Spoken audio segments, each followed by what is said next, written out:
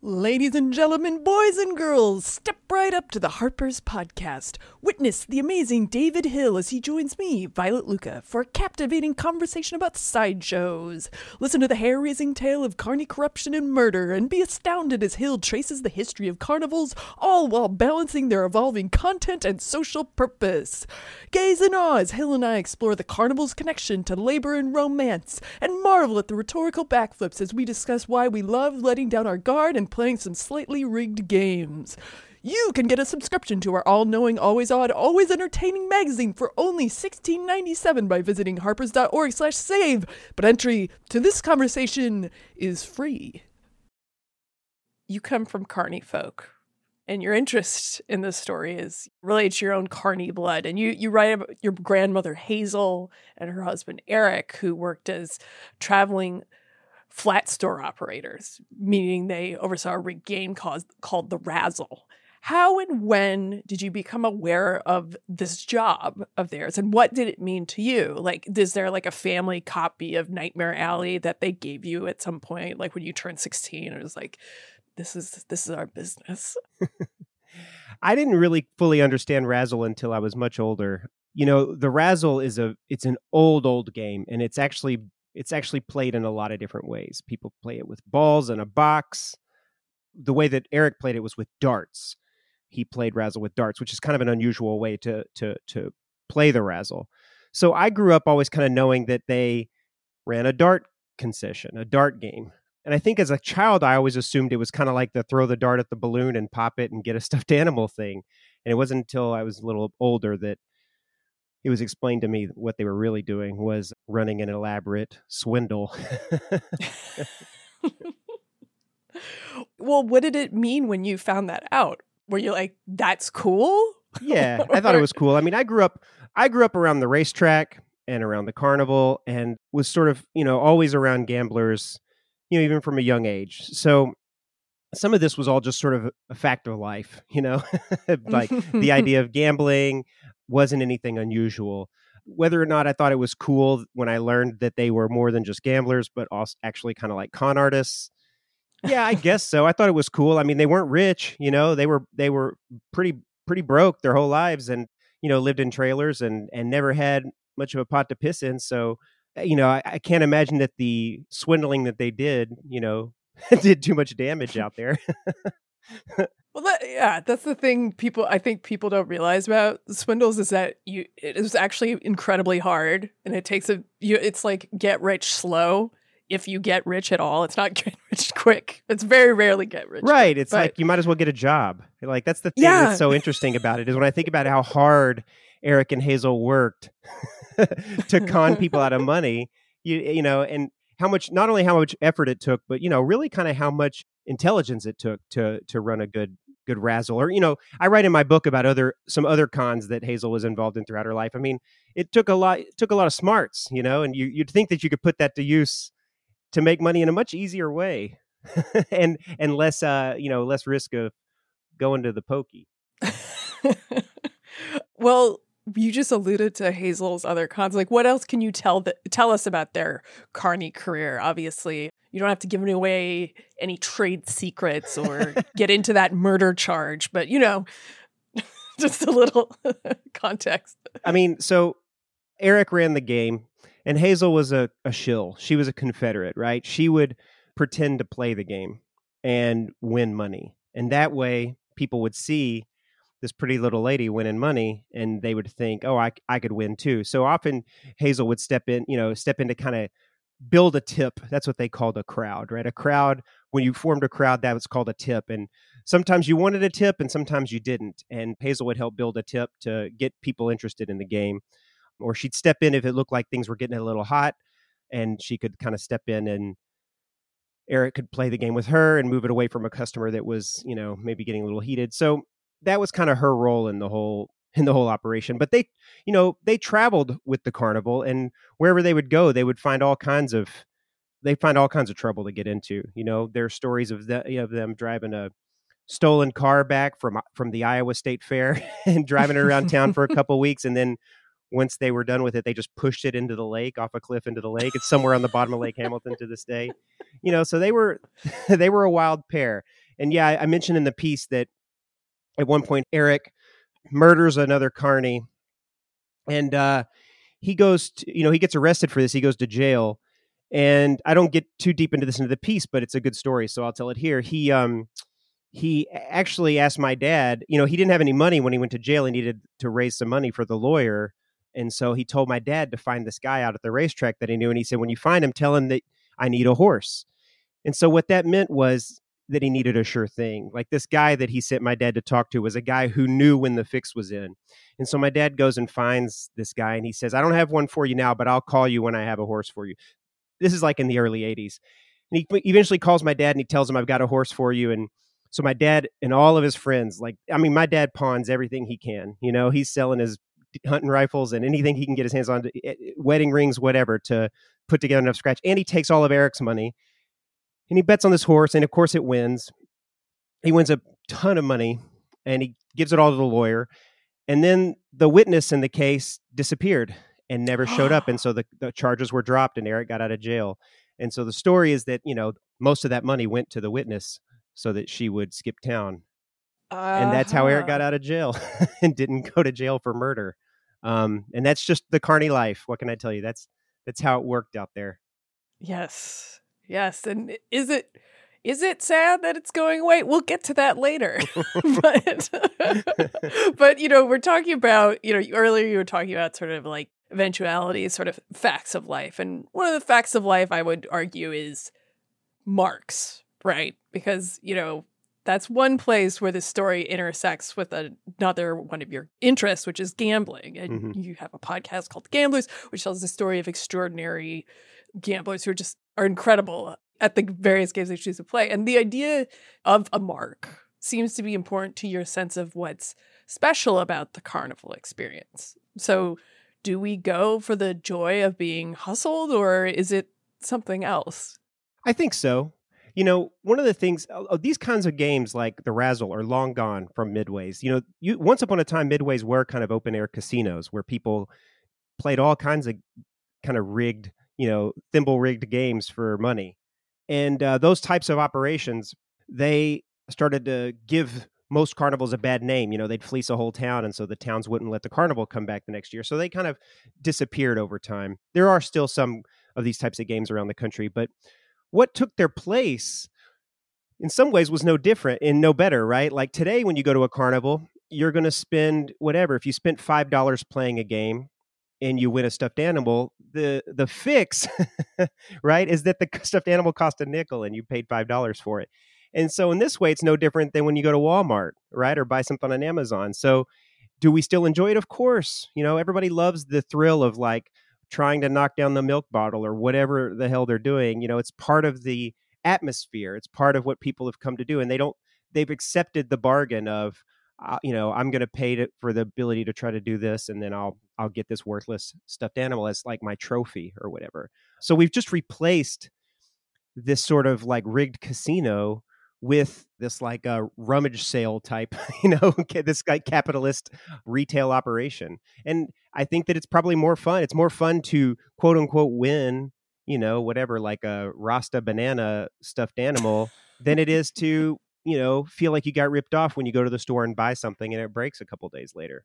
I don't know why, but it does. It because the value isn't baked into the thing and what you paid for. The value is in the experience that you had getting it. And I think that's what carnies understand kind of innately, is that it's all a show. That's what they call it. Everybody, the carnival, it's a show, and they're putting on a show, and they're tearing down the show, and they're moving the show from town to town. The rides, the food, the games, everything, it's part of the show. And I think they understand that people are coming out for the show and all that goes into that. So the experience is what people are buying into. And I think there's something kind of noble about that. Right. And I guess, how do you spot a mark in your daily life? Well, I don't know if you know the etymology of the term mark, but please. In the old days, what Eric and Hazel would do is they would literally take a piece of chalk, and if there was somebody who was a soft touch, somebody who was kind of a sucker that was, willingly parting with their money, they would mark their back with a piece of chalk. And that way, as that person strolled up and down the Midway all night long, all the other carnies would see that's the person you want to reel into your game. They were literally marked. How do you spot a mark today? I don't know. I mean, the thing about the carnival today is that, carnivals typically play very rural areas, right? It's still an important facet of life in rural America where people are more kind of spread out and isolated from each other and don't have access to a lot of like whatever, like nightlife and entertainment or even, opportunities to kind of get together as a community. This is why county fairs are more than just rides and stuff like that. They often have livestock shows as part of the fair, right? So it's an opportunity for people that make their living farming to bring out their prize livestock and show them off and whatnot. And so I think part of the idea here with the kind of old school stereotypical carnival hustler was that these people were also rubes, right? That if somebody lives kind of in rural America, they are not someone they're they're going to be slower on the uptake and easier to hustle. I don't think that's so true today as it may have been, in the last century. I think that, obviously people are much more connected to each other than ever before in history. So I think marks are maybe fewer and farther between than they were once upon a time. And just because somebody lives in a rural area today doesn't mean that they're necessarily a simpleton or somebody that's easily hustled. Right. And I think also there has been, perhaps to cite another dear author that appeared in Harper's Magazine, Richard Hofstadter, there is a certain paranoia in American life that it's always been kind of an undercurrent. And now it's ratcheting up just a bit, I would say. Sure. So there's this kind of fear. There is an awareness not only of like, hey, maybe when you go to the carnival, maybe not everyone's entirely trustworthy, but also just in general, there's a sense of like, when you go out into the world, you might meet some dishonest people, which is sad. I think, you should always go into certain, a situation with an open mind and not necessarily judge people. However, there's a truth to it. And people, I guess, are kind of leaning into that more than they have in the past, unfortunately. Yeah, I think people do have this kind of innate skepticism of any time that you're putting up money that you're being hustled, right? This idea of like, well, what's in it for you? Or, how are you getting over on me here? And I think that's maybe the starting proposition nowadays rather than one of trust. But what's interesting is that skepticism, that natural skepticism people have, I don't think that necessarily bleeds over into kind of the other forms that the carnival takes for people, right? Like for example, the sideshow that I was with, like the performances that they were putting on, a more cynical person, maybe a more urbane person, I don't know, somebody might come to that show and think, I know this is obvious, I know how you did that, or what's the trick, or this isn't very good. But I found that the people that came to the shows wanted to be fooled, wanted to be entertained, wanted to be amazed, and were willing to, suspend disbelief and allow themselves to kind of get into it and be a part of the show. And in that sense, they were kind of dropping that skepticism and that cynicism and saying, I'll go with this. I'll roll with this. I'm going to have fun and let these people on stage entertain me. And I thought that was very refreshing. Yeah. Well, you mentioned the freak show. And of course, that's an integral part of sort of our idea of carnivals and the American carnival itself. So, in the middle of the century, as American cultural sensitivities changed, these freak shows or natural born acts came to be replaced by working acts. So instead of someone who maybe was born with a physical deformity, who, by the way, may have really liked being in a sideshow because they could support themselves and not be consigned to like a very miserable life, just sort of locked away somewhere. Again, not saying everybody felt that way. However, going to throw that out there. Mm-hmm. We moved away from that to, stuff like sword swallowing, stage magic, fire eating stuff. So could you talk more about that transition, both in terms of what precipitated it and how it changed the evolution of American carnivals? Yeah, the stars of the sideshow were natural born acts for a long time. And these acts often were, like you described, people who had physical conditions that I think made some of the performances they did that much more amazing, right? So they were doing things that even, people who were differently able would have a hard time performing, but they were performing them given whatever sort of physical restrictions they had, and that made the show even more incredible. And I think that's important distinction, because it wasn't just that people came to the sideshow or the freak show to gawk at somebody and say, look at this person and look at what they look like. It was that they were often doing an act, that was pretty stupendous, and I think that was a part of what the show was. But yeah, over time, different states and cities started to adopt laws outlawing these kinds of shows. And Ward Hall, who I talk about in the piece, was kind of he was like the king of these sideshows, and he fought some of these in court and really tried to take on these laws wherever he could. Eventually, as it just not only became kind of banned in a lot of places by law, but just kind of fell out of fashion, right? People grew kind of uncomfortable with the whole practice of it for good reason. Then these shows started to replace them with working acts. And working acts are more like performances that anybody could learn to do with practice, but we're still pretty wild. And often people use their bodies in these working acts in ways that were kind of wild, right? Like sword swallowing or whatever, that were it's still all the more mind blowing. What I learned about working acts that I thought was kind of cool was that it's very rare that there's a person who just does one act and that's their act. A lot of these performers know them all or know a lot of these acts. And that's kind of, and that really is, there's a lot of utility in that, because when you go to the show, I tell the story in the piece about the knife throwing act where the woman gets stabbed by the knife that he misses and he impales her. And so somebody else has to step in and take over. There was a lot of that went on. I even saw it when I was on the road with them, where whatever may happen, somebody might have to step in and say, okay, well, now you're going to do the blockhead and you can walk on the swords. And everybody knew how to do all this stuff. And if you didn't know how, they would do skill sharing. So in the day before the carnival opened, the performers would all get under the tent and they'd do some skill sharing and they would teach each other things. So they would kind of pass these crafts on to each other so that everybody kind of knew all the different acts. There are still, at one of our stops, we had somebody who came to perform one of the shows who was kind of a natural born act. This guy who called himself John T. Rex. And he performed these kinds of stage illusions and tricks that he had learned to do. He could do whip cracking, and he had these other things that he did. But he had very short arms, which is why he called himself that. And he had been doing sideshow work his entire life, and he felt very passionate about the world of the sideshow as a place where he sort of felt kind of accepted and felt at home. And I think he kind of would take umbrage at this idea that there was something wrong with him performing in that way. But obviously it's a complicated issue, and it's also one that clearly I think has been adjudicated by the public at large, because these shows are long gone, as are I talk in the piece about the freak baby shows, the like baby in a jar shows, which also were huge hits. When they started doing these shows where you would just pay to go into a room and look at all these like kind of weird fetuses and babies in jars of formaldehyde, those shows were massive hits, huge moneymakers for Ward Hall.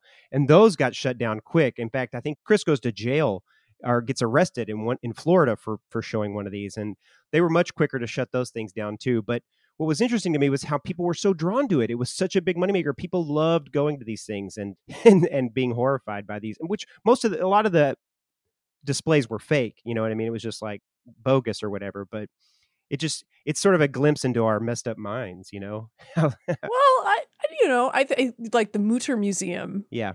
In Philly, like that's, yeah. I mean, I think, when I go, I've only been there once, but when I went, I was just, seeing like syphilitic skulls, seeing a whole wall of syphilitic skulls and being like, wow, I'm really glad I'm alive right now. Yeah.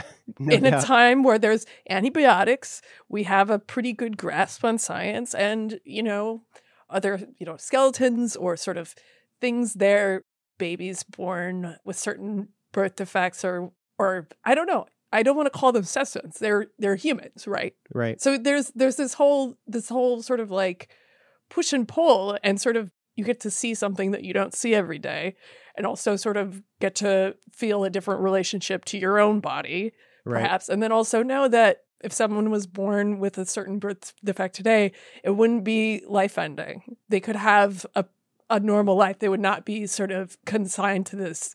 They wouldn't have to be in a jar, right?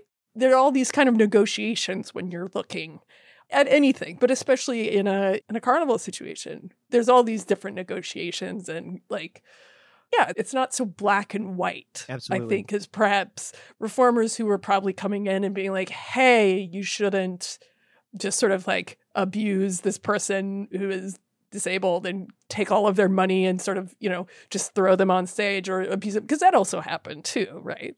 It wasn't all totally nice. Like, Elephant Man, of course, classic example of this horrors of the natural born acts. But it's like the idea that there's at least an option for people to pursue that if they want to, ultimately a good thing. Yeah, I mean, Tommy, the way he runs his show is that every sort of jump that he makes, every town that he goes to, he kind of has a Rolodex of performers he knows in that area who he'll call and see if they can show up and be a part of the show. But a lot of times acts come to him and find him. And, he told me a story about being in one town and a guy comes up to him and says, I have a friend you have to meet. He doesn't have any legs. He's awesome. You'll love him. And Tommy's like, yeah. Okay, I'll meet him. But Tommy, I think, assumed that I'm not going to put a guy in the show just because he doesn't have legs. But then when he met the guy could do so many incredible things, and he desperately wanted to be in the show. And they put him in the show, and he was like this star, this huge hit. And he moved on from their show, and now he kind of has his own show that he does all on his own. So, it was good that there was this outlet for him to show up at and get a start at something that he thought he could do to perform for folks. And so I think that's more kind of how it happens today, too, where there still are natural born acts out there. So maybe we should go back a little bit and talk about the connection between the American Carnival and the 1893 World Fair. Like, what was how did this chocolate and peanut butter meet? Well, the World's Fair had all these, it went on for months, right? It wasn't like a week-long fair. It went on for months and months. It was like a city that was built in Chicago with all these exhibitors from around the world. And it was really kind of it was a real what to do. It was not a carnival, right? It was not even really a fair in the way that we think of a fair today. But all around the outskirts of the fair, on the outside of the gates, were a lot of like kind of two-bit exhibitors who couldn't get in on the exposition, who set up their own operations outside the grounds of the Chicago World's Fair and kind of put on a bit of a more of a body show, right? Like outside of the grounds that you could find what they called, they had like whatever belly dancers, which was really kind of like the burlesque back then. They had gambling games, they had, freak shows, whatever. All the stuff that you couldn't get inside the exhibition. When the exhibition was over, a lot of these folks thought, you know what? We made a lot of money. We should keep it going. We should move to the next town. And this was the birth of the traveling carnivals. So it all started there, right? The sort of event of the Chicago exhibition, or I guess they called it the Columbia exhibition, birthed the traveling carnival in the United States. And from there, a lot of these different kind of shows put together little companies and started touring. And it just grew from there. Right. And I mean, is that where, again, this idea of we're not good enough to be inside, so we're outside, but we're outside together, like the notion of like the Carney Code and this real camaraderie among people who were part of these traveling groups. Again, I'm sort of thinking of Nightmare Alley, where it is this real sort of sense of like us against the world. Mm-hmm. And the outside world is, you need it, but also it's hostile to you and you should be hostile to it. Yeah, I mean, it's definitely an outsider culture, very outlaw kind of culture that put on these shows. But even though the initial carnivals were kind of outsiders, even within the world of traveling carnivals, there was sort of an outside-inside relationship too, right? Where some carnivals tried to put on, whatever, Sunday school kind of family-friendly shows, and other traveling carnivals were really trying to show up in towns and give people what they couldn't get kind of otherwise, right? Like more of a body show, more like, I mean, in the early days, there were even these shows that would come through town that really all the show was a bar. Like they would put up a tent where they'd have beer and people would come and drink beer and get drunk and there'd be fights and stuff. And it was like they were just essentially a traveling bar that would open up on the outskirts of town so that people could come and drink beer. So, all the sort of like taboo things that people in in sort of spread out and across America and rural America couldn't get, they could get when the show rolled through town. And so there was even this tension. There's always been a tension between the types of shows and what was the right kind of show to give people and what wasn't. And at the same time, there was the circus. And so there was also this kind of competition with the circus too. Where there was definitely never any exploitation happening at the circus either. Right. Right. But, a lot of people conflate the circus and the carnival in their mind in America, I think. But they were very distinct entities and very different businesses and different groups of people and families that were running these different operations. And in a lot of ways in some ways they were competitors. Well, would you elaborate those differences? It sounds like there's it's not just what was on offer. It's kind of like a mindset. It's kind of a different business practices, let's say. Yeah, the form of the circus is pretty, is well known to people, right? It was pretty much like there's a tent and there's a performance. There's a number of performances that go on in this tent, right? So there'd be like trained animals or, acrobatics, clowning, and they would put on that show and then they'd pack it up on the train and they'd head out, the next town. And that's what the circus did. And so the carnival was kind of a much different experience, right? It was basically creating in your community for maybe even a week at a time, this kind of festival, this bacchanal, where people could come out and socialize and eat and be on rides and have a good time and do things they'd never done before and experience things they'd never experienced before. And yeah, there were performances too, but that was one part of it. So the carnival in some ways was a much more all-inclusive experience for folks. And, really modeled, the whole word carnival, right? It was really modeled on this idea of these festivals that have gone on all the way from like whatever Saturnalia and like these, like I mentioned before, Bacchanal, like this idea that like, okay, for this 1 week, we're gonna kind of turn all the rules on their head and we're just gonna let loose. And that's what I think the carnival, it was a version of that, maybe a much more tame one than whatever, like orgies and violence and whatnot. But like, it was still like this idea that we're gonna let loose a little bit. And again, in that time and place in America where people were so isolated from each other, it served an important purpose and an important function. And in some places in America today still serves that function. Right. I almost want to keep talking about that sense of inversion and how liberatory it is.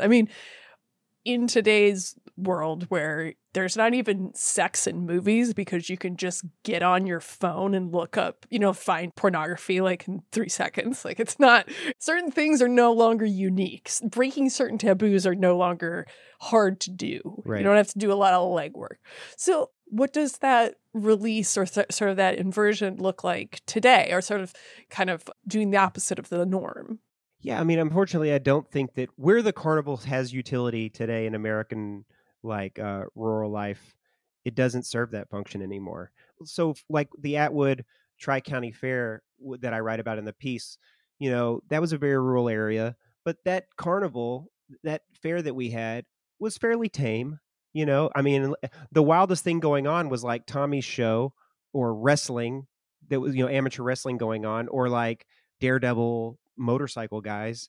But beyond that, and maybe a few like kind of crooked carny games there was nothing, that taboo going on. The function that carnival and that fair played in that community was bringing people together and serving as sort of this social connective tissue for people that lived in those 3 counties. And so in that sense, it's much more, it doesn't have that same flavor that maybe it had 50, 60 years ago, where it was a place where people could come out and be exposed to all kinds of new ideas and and maybe see something that was a little bit taboo or a little dirty, or or maybe do a little gambling, or take your sweetheart on the tilt-a-whirl. One of the things I did learn while running this piece is that all the standard carnival rides, the tilt-a-whirl, the whip, the scrambler, they were all designed, all the people that designed them thinking about how to press together the riders in the ride so that it would create some sort of sexual titillation. And that's why all these rides kind of move in that same kind of circular pattern, because in the early days of the carnival, in the design of these rides, that's what they were going for. They were trying to get couples smushed together because they thought that's what couples were doing at the carnival. That's why they went. And we still ride those rides today. Yeah, again, going back to like the World's Fair, the 1893 World's Fair, just the idea that men and women would be in public together, so close together like that, was pretty novel. And even just like going on dates as opposed to courting, right? All of this stuff was very new and exciting. Well, the biggest, most popular exhibits at that fair were these exhibits where women performed belly dances from different places around the world. But really, the reason they were so exciting was because women, like, kind of gyrating in that way was something people had never seen before. It was like the cultural aspect of it gave cover to these sexual undertones, that people really wanted to go to this show to ogle them, but it was all okay because what we were really doing was we were exhibiting a foreign kind of exotic form of dance. Right. And of course, there's all the hypersexualization and Orientalism and all these different things. You could see all this stuff sort of bubbling up again. But it is, yes, on the other hand, like as bad as those sorts of projections are to put on someone or someone from another culture, there might have not been like a truth to that cultural exchange, but there was a societal change that, again, I don't think you could entirely say you could say is entirely bad. There was, but often there was no real cultural exchange happening at all because some of these shows around the country were the people performing in them were not from the countries that they claimed to be from. Sometimes they weren't even from another country.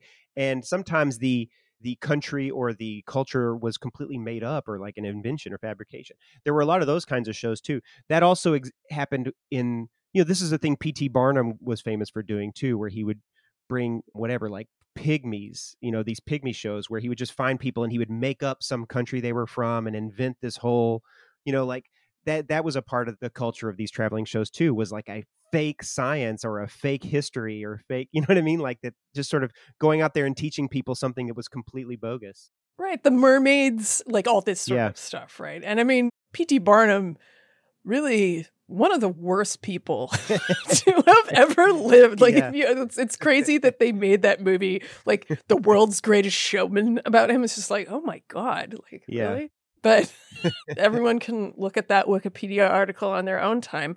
I would love to hear more about the labor that actually goes into the carnival, because there are all these terms, sort of insider knowledge that must be passed along and shared out of necessity, as you were talking before, sort of like skill sharing. And it's a unique sort of work environment to be in, as opposed to something like an office where everyone is kind of segmented and doing their own thing and off in their own little world, perhaps. And this is just where everybody's doing everything. And you really, again, it's about this connectivity. Well, I mean, the labor in these traveling shows is often a combination of folks who are working on visas, who are from Mexico usually, but sometimes from Central America and other countries, or people who are maybe citizens but are, for whatever personal reasons, trying to kind of stay off the radar, stay off the grid, right? Because when you travel with these shows, people are often given room and board, right? There are these trailers, bunkhouses that people can stay in, and the conditions aren't great, but it's a warm place to sleep at night. And so people work the show, they sleep in the bunkhouses, and they kind of travel with the show, and they get paid at the end of the week, and they don't have that money they get paid goes in their pocket. They don't have to pay rent, they don't have to pay utilities, because they're living on the show. And so I think that appeals to some people who are trying to not have a fixed address.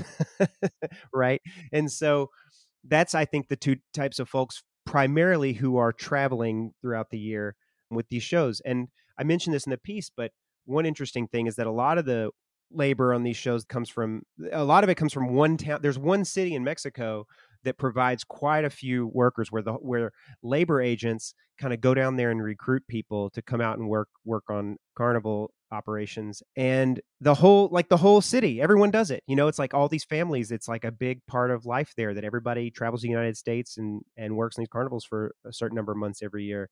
And there's like a direct pipeline. And it all kind of started because somebody knew somebody, and then that person said, I'll bring some more people. And the next thing you know, the whole damn town was kind of involved in it. But But these labor brokers are a big part of how a lot of these outdoor amusement companies are able to function today. They have a really difficult time finding labor, so they work with workers that are here on temporary visas.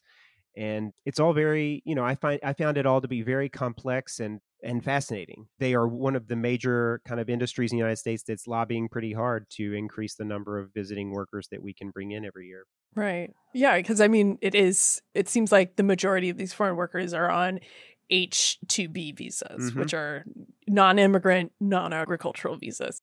I mean, obviously there is a reason, somewhere, sometime way back when some guy or woman from Tlalpayucan went to join the carnival, and then they brought more of their family, and they brought their friends, and now this town of like 60,000 people provides like 2/3 of the labor for all these different traveling carnivals. Right. But why is there such a disinterest, I guess?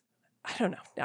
I don't know how to ask this question, like, and not sound like I'm like a Republican or I'm like gonna like I understand. say like no more immigrants. But it's, why is there such a lack of interest for people who live in the United States, especially because carnivals have such like a mystique and kind of fun mythos around them now?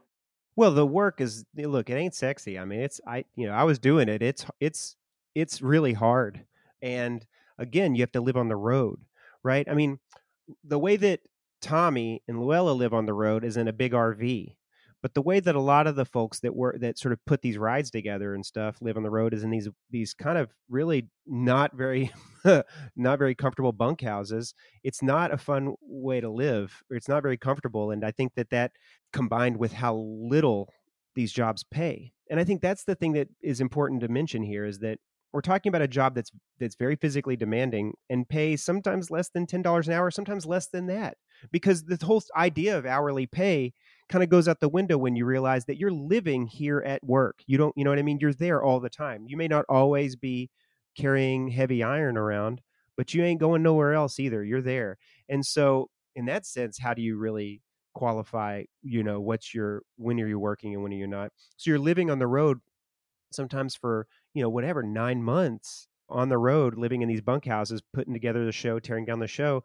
And your wages are not very much. A lot of these companies will charge you for they'll dock your pay for the food that you ate, or for the bunkhouses sometimes. And so the pay's pretty low. And so that's another reason why workers are coming from other countries where the dollar, the exchange rate is more favorable to them than it is here. So, I think that it's not just that the work is hard. I think that it's also that the work is not being paid fairly.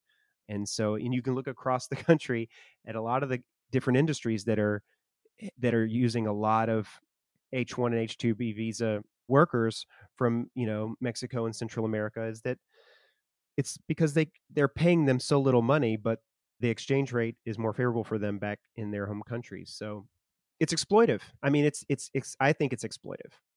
Yeah. No, I mean, it is. And I don't think people realize that sort of labor, or that, that very low paid exploitative labor, is why things are relatively inexpensive. And that Right. if everybody there was getting paid living wage, it would, I think I remember a few years ago, a friend of mine told me there was like this one restaurant in Brooklyn that paid like fair living wage to everybody, top to bottom. And so like a sandwich would be $42. Right. Because that's that's the actual value of that sandwich. I tried to make this point subtly in the piece, but when Tommy hired people to help him out, and we were in Louisiana because we didn't have our crew with us, he paid everybody $15 an hour. And he had folks show up and they would have worked all day for $15 an hour. You know what I mean? They wanted, when we were done, they were like, what else can I do for you? But once we were done, they all kind of discussed, well, should we stay and work the carnival? But the thing is, the carnival wasn't going to pay anywhere, any of the jobs they could have got on the carnival weren't going to pay anywhere near $15 an hour. So they all split. And so I was trying to kind of make this subtle point that like Tommy was paying folks what was considered, he was paying better than any of the other options that were there on the carnival. And that's why folks that were there split. And I think that for a lot of these operators, if they were paying $15 an hour to all the folks that sort of travel with them on the road, they probably wouldn't be able to squeeze out a profit at the end of the year. or they wouldn't be able to, they wouldn't be able to function the way that they do. And it would probably put a lot of places out of business. So the other sort of thing that sucks about this whole equation is that these companies depend on exploiting the labor in order to stay in business. And so something's got to change. Like you mentioned the $42 sandwich. I mean, in this case, it would be like, I don't know, people would be paying like whatever, like Disney World prices to ride on those rickety rides. So, that's why when you go to the carnival, you're getting such a good value for your for your entertainment dollar. It's, that's the hidden secret there, is that there's some exploited labor behind the scenes. Yeah. That's true. That's capitalism, right? I mean, yes, it is. Again, would it matter if I had to buy a $42 sandwich every day if my wages were higher? Like, again, Right. would it be so ridiculous? Again, there's all these different sort of economic considerations that, I don't know, those clowns in Washington need to figure out. Terrible. But another reason why I think a guy like Tommy, it's not like he could afford to pay everybody $15 an hour because he was raking in the money. It's because Tommy, to me, he was not really a capitalist. I mean, this is a guy who, he lives for this shit. You know what I mean? Like, to him, if he can just make enough money at the end of the year to keep the show going, that's his mission in life, is to keep the show on the road. And I really do think that he was a rare person in that sense, that he was not motivated by money. And he's sort of bought in fully to this culture and this tradition. And he sees himself, and I think rightfully so, as kind of a protector of it. And so, yeah, he was willing to pay them $15 because he thought that was a fair wage, and because he's not worried really too much about how much profit can I make at the end of the year. I mean, this guy, he's not trying to get rich on this thing. He's just trying to keep the show going, and that's the life he wants. Right.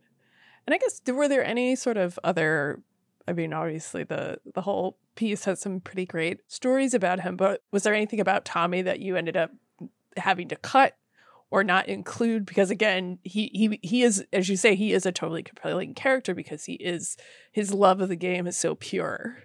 Yeah, I mean, there were a lot of great stories about Tommy, and I do think he was a fascinating person, and kind of an artist. But I'm not sure if I feel like I'm on the spot. I don't know. I can't think of anything that like maybe didn't make the cut that I would have wanted to put in there.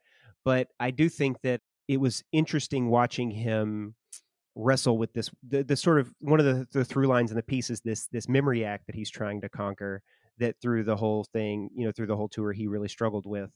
And I had to kind of, I went to more cities than I ended up writing about. I had to condense it, you know what I mean? But I hope that he didn't mind me showing kind of the, how the sausage was made there. But I thought it was fascinating to see him really take on this new performance and struggle with it and fail until he was able to finally get it, and to really see him hone his craft that way. I don't know. I felt privileged that I got to kind of peek in on that. And there were other people that every city we went to, I met a new group, sort of new cast of characters. But again, because of word count, I couldn't really introduce them all to the readers.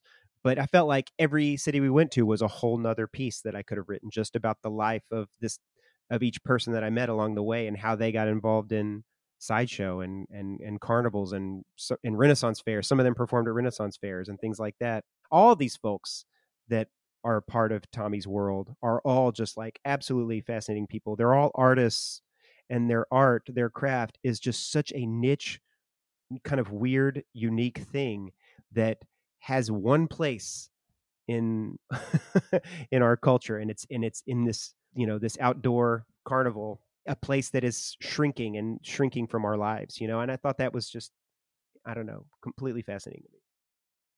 Yeah, no, it is. And it certainly, there is something kind of romantic about the notion that there's really only one thing you can do. And it's this very rarefied thing, but it takes a tremendous amount of skill, and you kind of put yourself through hell to do it. But you Right. can't do anything else because you can't be like, well, okay, yeah, I'll go work at Kinko's. Like, that's not in the cards for you. You have to pursue what you love. And that's, I don't know. That's true, but the other thing that struck me about these performances is that they could do something else. Like, they all were such skilled performers, right? I mean, they could have used these skills to been actors or whatever, musicians, or there's a lot of different ways that they could have taken to the stage and performed for people. there was definitely some real serious chops that they had that I could see them applying in different ways if they had any aims towards being famous or something. But none of these folks wanted to be famous. You know what I mean? They wanted, or at least they wanted to be famous only within this one kind of specific context. And I thought that was very cool. Yeah. What do you think the future holds for both the World of Wonders, which is Tommy's outfit, and for the American Midway carnivals in general? I don't know. I worry about it. I definitely worry about it. I think that, I do think that it's impressive that COVID didn't completely destroy this, put a lot of these companies out of business, and that they were able to sort of weather through the last couple of years and get back on the road. But yeah, I do worry that, like, I mentioned the piece that, like, there's fewer and fewer county fairgrounds around the country. Those are disappearing. So that means that fairs are also disappearing. And I know in my hometown in Arkansas, we lost our county fairgrounds. And so now when the fair comes through town, they have to have it in like a parking lot. And I think that the fewer places that there are that have these kinds of shows, the fewer companies there will be to do them. I mean, a lot of states have state fairs, which are often very big what-to-dos. But but the thing is, only the big players get to play the state fairs, So the industry will sort of see more of the smaller companies disappear, and the big players will be the ones that do all these big spots. Having grown up in Iowa at the Iowa State Fair, it's like you're getting people who the big acts are people who were on the radio 20 years ago who had like a one-hit wonder. So it's a very diminished, like, between the choice of like Evanescence and somebody who's like putting nails up their nose. Obviously, you know which way I'm going to go.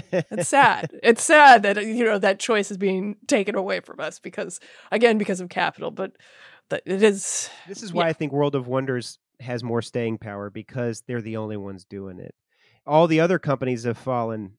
So there's just World of Wonders, and he's out there doing it. And I think as long as Tommy Breen has blood in his veins and air in his lungs, then the World of Wonders is going to go out the next season. And I think that, hopefully as he gets older, he'll find some protege of his own to keep the show going. But I think the World of Wonders will always find a patch of dirt or asphalt to throw their tent up and put on their show, as long as that guy's breathing. But they just need to have, as long as folks are willing to have them, and that people are still willing to, interested in this form of entertainment. And honestly, I think people will be, because what I saw when I was on the road with these guys was town after town, people would walk by this banner line and this tent, and they would look at it and kind of cock their heads out of curiosity and sort of, begrudgingly walk in thinking like, what am I getting myself into? I'm going to stand next to the exit so that I can leave if this sucks or this is boring. And they would always just be sucked into the show, right? And often just complete, like I said in the beginning, like really just give into it and say, you know what, I'm going to go with this. I'm going to have fun here. And so it works. Their show works. And I think that as long as they can get their show up and in front of people, they'll keep going. Wow. Inspirational words from David Hill. I was inspired. Yeah, it is. It is great. Yeah. Tommy inspired me.